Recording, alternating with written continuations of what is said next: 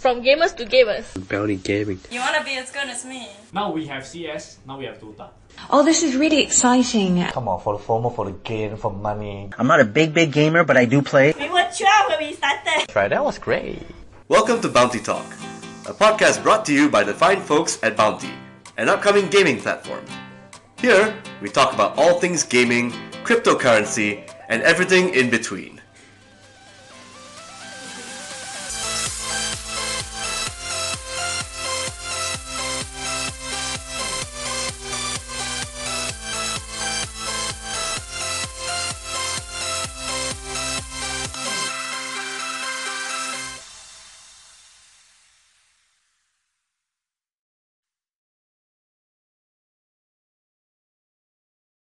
I'm Atira, and beside me I have Jonathan with me, and we are back for another episode. Today we're going to talk about... You almost forgot the name of our show, right? Yeah.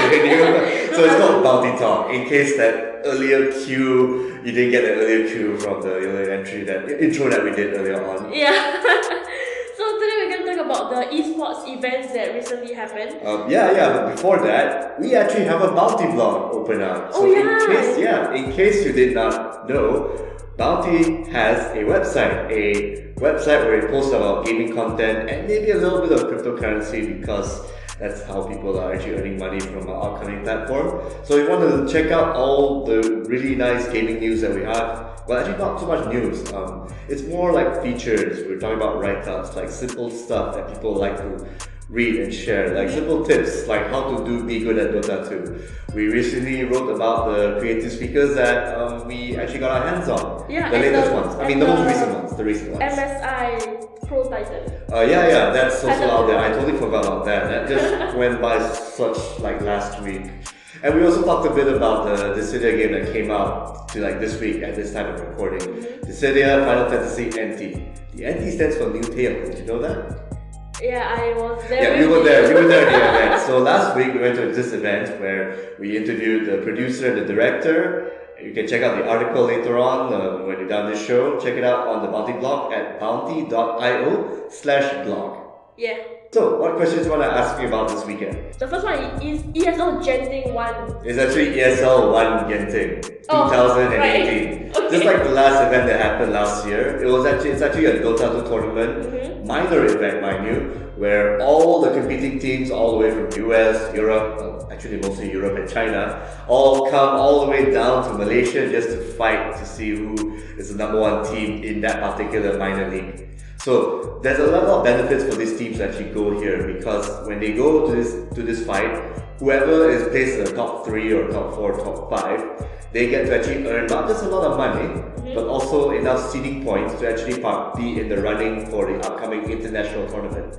This big tournament happens usually around August, where it's the biggest American worldwide Dota 2 tournament that happens. So all this tournament, the Genting tournament, along with all other sanctioned tournaments, will all play a major role in making people participate or even be eligible for this main big international tournament. So, what do you want to know about it?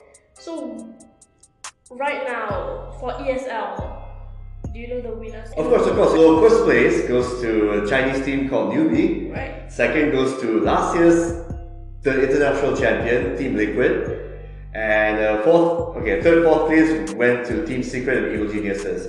Now, here's the funny thing. Team Secret and actually more Evil Geniuses, they're renowned for being like the go-to Dota 2 team.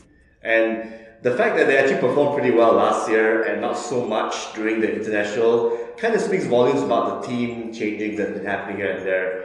Don't worry, I can tell you that we're going to get an actual Dota 2 expert coming in the future, because right now we are the only ones who are talking this podcast, and we know just enough about Dota 2 that we can understand the landscape and report about it. In terms of going in depth, maybe not so much. Yeah, I agree. But the one big thing that actually circulated around this, apart from the Team Newbie winning like 400k, I believe it's 400k US. 400 US is actually the 400k the total prize pool. I think they won about 200. Yeah, that's the prize pool. Yeah, they only won about that chunk of it. Yeah, that chunk. You're right. So Yeah, I think the only other big kerfuffle that happened that we can actually talk about is ESL actually switching their streaming from Twitch to Facebook. See, this actually happened like just straight away on the dot on January. Like the kerfuffle, I mean, of course, ESL apologized for the trouble they went through because a lot of people do not actually like watching it on Facebook. They actually prefer Twitch with the icons and how easily integrated it is. ESL actually just did the switch. They actually signed an exclusive broadcast rights deal with the social media giants and stream its games on Facebook until 2019. That's like one more year left, like 2 more years, yes. But is there a reason why? Yeah, because it was a partnership. They wanted to actually sign this. This was actually decided earlier on. Yeah, apparently Dota 2 fans aren't really fans of Facebook live streaming the actual match. And it didn't help that the company actually issued like the MCA notices to community streamers because they wanted to actually take this stream from the Facebook live site to stream it on their own channels. Even though Valve actually mentioned way ahead in advance that anyone can stream it as long as you credit it back to Dota TV. That's all they asked for. But apparently the DMCA takedown was actually issued by ESL, who had the rights to stream this on Facebook. Yeah, Facebook Live. Even though that wasn't really the case. So they're just being a bit pricks about it, unfortunately. So yeah, it's a bit sad that something that's as public as Dota TV is actually getting this restriction. And of course, ESL didn't apologize, but while it was happening, it was a bit. I can see why people want to make noise. Yeah, because they're actually just streaming it on their site so that they get more views. I don't think it's more about the money making per se. I think we have any thoughts about this? No, I mean, I'm just thinking about like how would that affect the future for ESL? We know that, at least through the public statement, they're not going to do the Facebook Live thing again. Maybe they might actually do it on Twitch, maybe on both platforms, we'll see. Actually, you can't if you're doing Twitch because if you go to one, you actually have to be exclusive to that particular platform. So it's more of an experiment. They definitely won't be doing any DMCA takedowns, that's for sure, after this. I don't know what happened in management, but I didn't think ESL would actually do something like this earlier on. I don't know why they do it now of all times, especially if it's something as prominent as a nice Dota 2 event happening in Malaysia. And we all know that this won't happen anywhere else except for Malaysia and Philippines. Yeah, because they want to actually, again, Dota 2 is pretty big in those two countries. Other countries, especially Singapore, maybe not so much, so a lot of people actually want to fight over there. So to have this happen in one of the major, even though it's a minor event, it's still, it tarnishes the name a little bit, but not too much to the point where it's going to go bankrupt. Right. This is only the start of the year. It's something that they have to cover it up, and then maybe, hopefully in the future, they end up doing well with it in the future. Like, okay, the next ESL event that happens, no more restrictions. You wouldn't do it on Facebook Live, but if you want to watch it on Twitch and someone else's channel, sure, why not? Actually, like, even for myself, who I'm not like a pro gamer or anything, like, I already know that Twitch is where the gamer community is. I'm not even sure what went through their mind, like, to choose Facebook Live over Twitch. I mean, it could be like an internal issue or something. Maybe they couldn't get a partnership with like streaming on Twitch or something. Yeah. And here's the funny thing, even though this was all signed, sealed, delivered, their highest peak viewer count was about 50k. Compare that to when they actually do it on ESL Getting or ESL or anywhere on Twitch. They would have they actually got it higher. Yeah, you would expect so. Yeah. Now here's also another conundrum here. I know Twitch is doing well in other countries, but in Southeast Asia, it's debatable. Let's just say that, debatable. So I think this is why ESL wanted to do this just for the Asia side of things.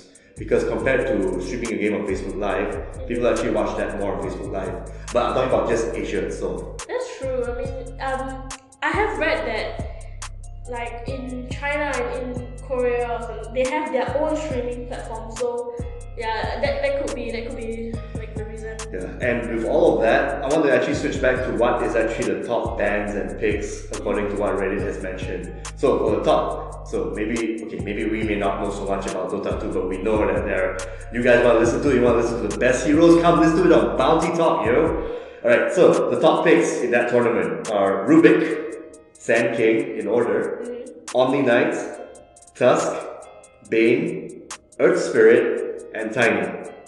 Now the top bans are Tiny, Bounty Hunter, like Bounty, Bane, Phantom Lancer, Jen, Tinker, and Omni Knight. Now, I'm actually more familiar with the picks because I've seen Sand King and Rubik being used around a lot here and there. Sand King was used a lot in TI, the last year's the International. And that's all I'm going to say about that matter because I am not that familiar. But tune in next time to Bounty where we can actually invite an actual expert to talk more in detail about Dota 2. On our part, I think we should get into like Dota 2 and like all these other games. Yeah. But for now, now I want to talk about my other favorite event that happened on that same weekend. Sure. Evo Japan. Oh man, I actually saw a bit of this going on. Like I only saw the Street Fighter 5 portion, and if this show actually got a lot more hype for the other fighting games, you know that their main attraction, Street Fighter 5, is a lot more ball busting than usual. So here's the thing: imagine you as an American fly all the way from the US to Japan for this Evo because Evo is known to be a US branded fighting game tournament. So this is your first time they're actually branching out to do a Japan version of it. So this Evo Japan actually has Street Fighter 5, Guilty Gear Xrd, KOF 14, that's King of Fighters 14. The latest Blaze Blue, I cannot tell you what the subtitle is.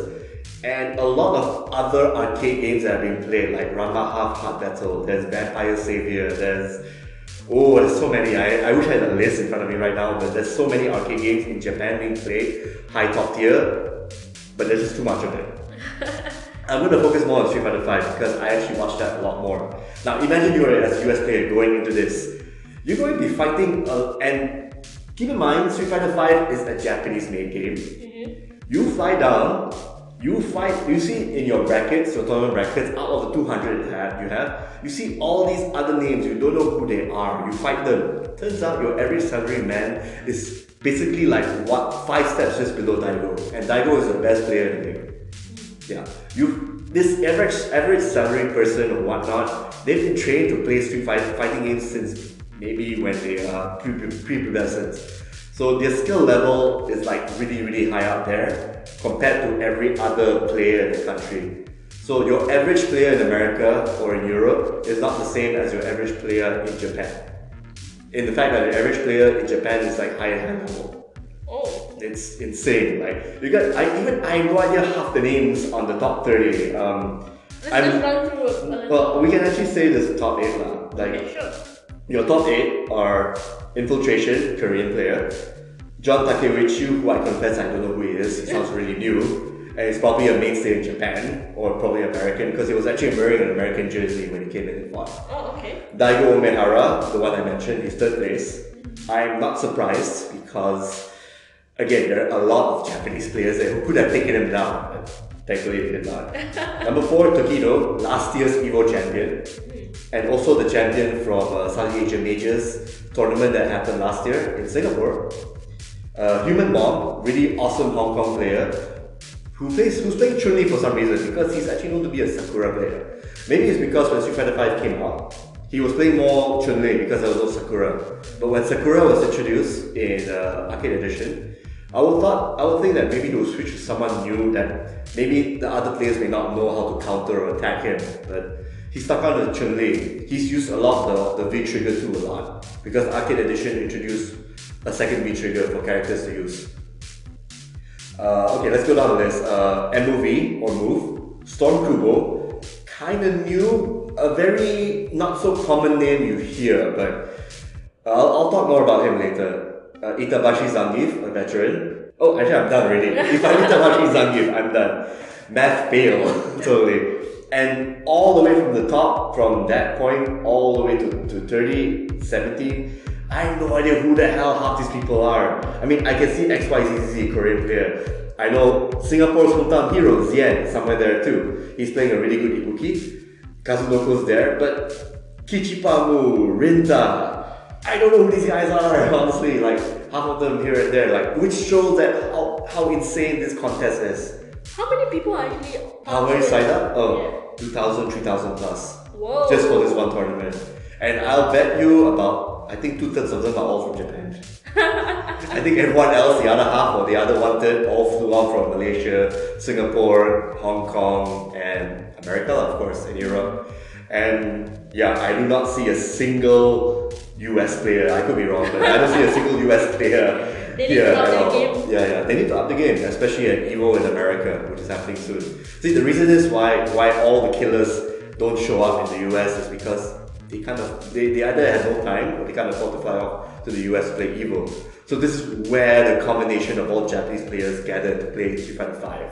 Now, I mentioned the highlight characters, Storm Kubo and Itabashi Zangief. Those are my MVPs personally, because these are two players who are using the toughest characters in this meta, filled with rushdown heavy offensive characters, or turtlers, as I like to call them. So you see Daigo, and you see Daigo right there. Right. He's actually using the best version of Guile in this game, because Guile, he's a defensive character, but in Street Fighter V, where the mechanic is a bit more offense oriented, they have to give Guile some offensive moves, like his V skill where he throws a sonic boom that travels really slow and requires 2 hits to dissipate.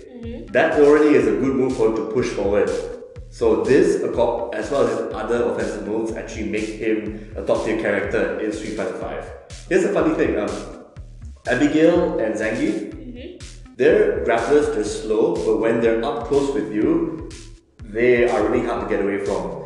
And for Abigail, he's got this one move where you press light punch and crouch, he actually does this hand wave move. It's actually a good way to actually throw people off, and also to poke people away from what they're doing. So imagine if you're here, your character's here in one, like maybe a few punches away. He can actually do that to make sure that you just stay in that zone and then just jumps in, or dashes in, or just grabs you, or just do a combo where it's a medium punch along with his one move where he does 100 punches in your face. It's like a distraction. More like a keep away tool. That's just one of the many game plans that Itabashi Zangief and Storm Kubo has, and to actually be placed in the top 8 in a field full of killers and high-level Chun-Li, Akuma, Rashid, and Ibuki players, that's actually a really good feat. But imagine like if it's based on like the Street Fighter 5 mechanic. So if it was like a previous version. Oh, the previous version, forget what you learned from the previous version. This Street Fighter 5, you had to learn new things already. So it's like a whole new ball game. Now imagine like a Ferrari Murcielago fighting against a Dodge truck. Dodge truck is not fast, obviously, but it's hard. Now, in a game where you have to crash into each other, I think the Dodge truck will actually survive more than the Ferrari, right? What you think? The Ferrari is built, but there's only so much damage you can take until the Dodge truck can just run over you. So the Ferrari can run circles around it, but if the Dodge truck hits you twice, the Ferrari's dead. This is the case with Abigail, Zangief against characters like Rashid or Akuma. A couple of hits and you're dead, really. So when I see a fight with Akuma and Abigail, it's a really fun match. When Storm Kubo fought against Tokido, there was actually a couple of matches where Storm Kubo basically did a V-trigger, hit him once, Akuma's half of life is gone already, half of his life is already gone with just that one touch. It's cool. Yeah, it's a really great comeback, even though an Abigail player might be like a small quarter life. Once he gets you in, he really gets you in and you're dead. I can tell that you play a lot of Street Fighter 5. Yeah, a lot. Yeah. Now, I want to also talk about Infiltration. Like, he actually has not made much of an impact ever since EVO finished. He participated here and there, and because of his marriage life and work, I'm guessing he didn't participate much. Now, when he just appeared in this, wow, talk about a comeback. Like, he went on from losers and then to winners and then back here again. Now, he's actually using two characters. One is actually a pretty decent character with good zoning tools, and the other one is actually considered low tier. Juri is actually considered low tier in this game because she's a very fanciful character with good moves, but there are other characters who can actually do it better and easier. Now, to have this Juri being used, especially against this Russian player, John Takeuchi, is poetry in motion. He, with his wealth of experience as well as know-how of his character, fighting against a young kid to the point where John himself was actually crying halfway in the match. No, he actually did. You could tell that he's got a whimpering face in a sense, even though he's actually serious. But the way the camera portrays it is like, yeah, poor kid, you know. But, you know, in this game of life, especially in a tournament where you can win big, there's no mercy. Let's just say that, no mercy. Is there anything you want to ask about the tournament? In your own opinion, who would you choose to play if you were like participating in Evo? Okay, I'll actually pick my own favorite character, Birdie. Maybe some context, because I'm also a grappler character, which is why I favor people who use characters like Abigail or Zangief, or in this case Birdie. Now if you see in this top 18-20 list, I believe there's a guy, XYZZZ, he's a Korean player. He is arguably one of the better Birdie players out there. He knows how to zone, he knows how to footsie, he knows how to when to get close. Unfortunately, he might be great, but there are other players who can actually get around his playstyle, or bad plays, bad timing. Sometimes in the heat of the fight, one small move, an opponent can just capitalize on it. And like based on the top 8, who would you not have chosen? Yeah. Oh, I don't know who John Takovich is, but he would have been my first pick because I don't know who he is. But everyone else is like familiar names. Human Bomb is really good. MOV, I've seen his name a lot of times, but not really a fan. I mean, he's a good Chun-Li player, but I want a more charismatic Chun-Li player. Storm Kubo and Itabashi are totally my favorites. And Infiltration, Daigo, Tokido, I kind of expect them to be in the top 8. If not, at least top 16. I'm at least happy that Zien is somewhere within the top 20 or so, because he played really well. Unfortunately, I think a lot of people, after they see Saku play Ibuki, they kind of figure out how an Ibuki matchup would actually turn out. So it's more or less like see who actually throws the first punch or who can capitalize on what. Okay, last question for regarding this the Street Fighter 5. Who is someone you thought would be in the top 8, but it's not currently in the top 8? Actually, or you kind of like, this is the expected, it's not a surprise, except for John. Yeah, I guess I can't answer that because whoever I expect to be in the tournament to be in top 8 are actually all there. In fact, I actually see the Capcom Pro Tour winner Rise Mena RD. He's also one of the better birdie players in the world. So whenever I want to up my birdie game, I just watch these guys, how they play and how they react, how they do their footsies. Okay, cool. Like, do you have any more highlights? Do you know of any like esports events coming up right now? Not at this point in time because I actually did not do the research. But we're actually going to put up an article later on bounty.io/BLOG blog. Yeah. We're going to put all the updates of Counter-Strike tournaments as well as Dota 2 tournaments happening on February. So check us out on the website we just mentioned. What was the website again? Yeah, but also the blog. What's the link for the blog? Bounty.io/blog. BLOG. Alright, awesome. Yeah. That's like the most simple. I mean, even if you go to bounty.io, there's an option for you to link back to Yeah, just check the top part of the page. Yeah. Alright, that's all for this episode. I'm Atira and this is Jonathan, aka Mr. Toffee, signing off.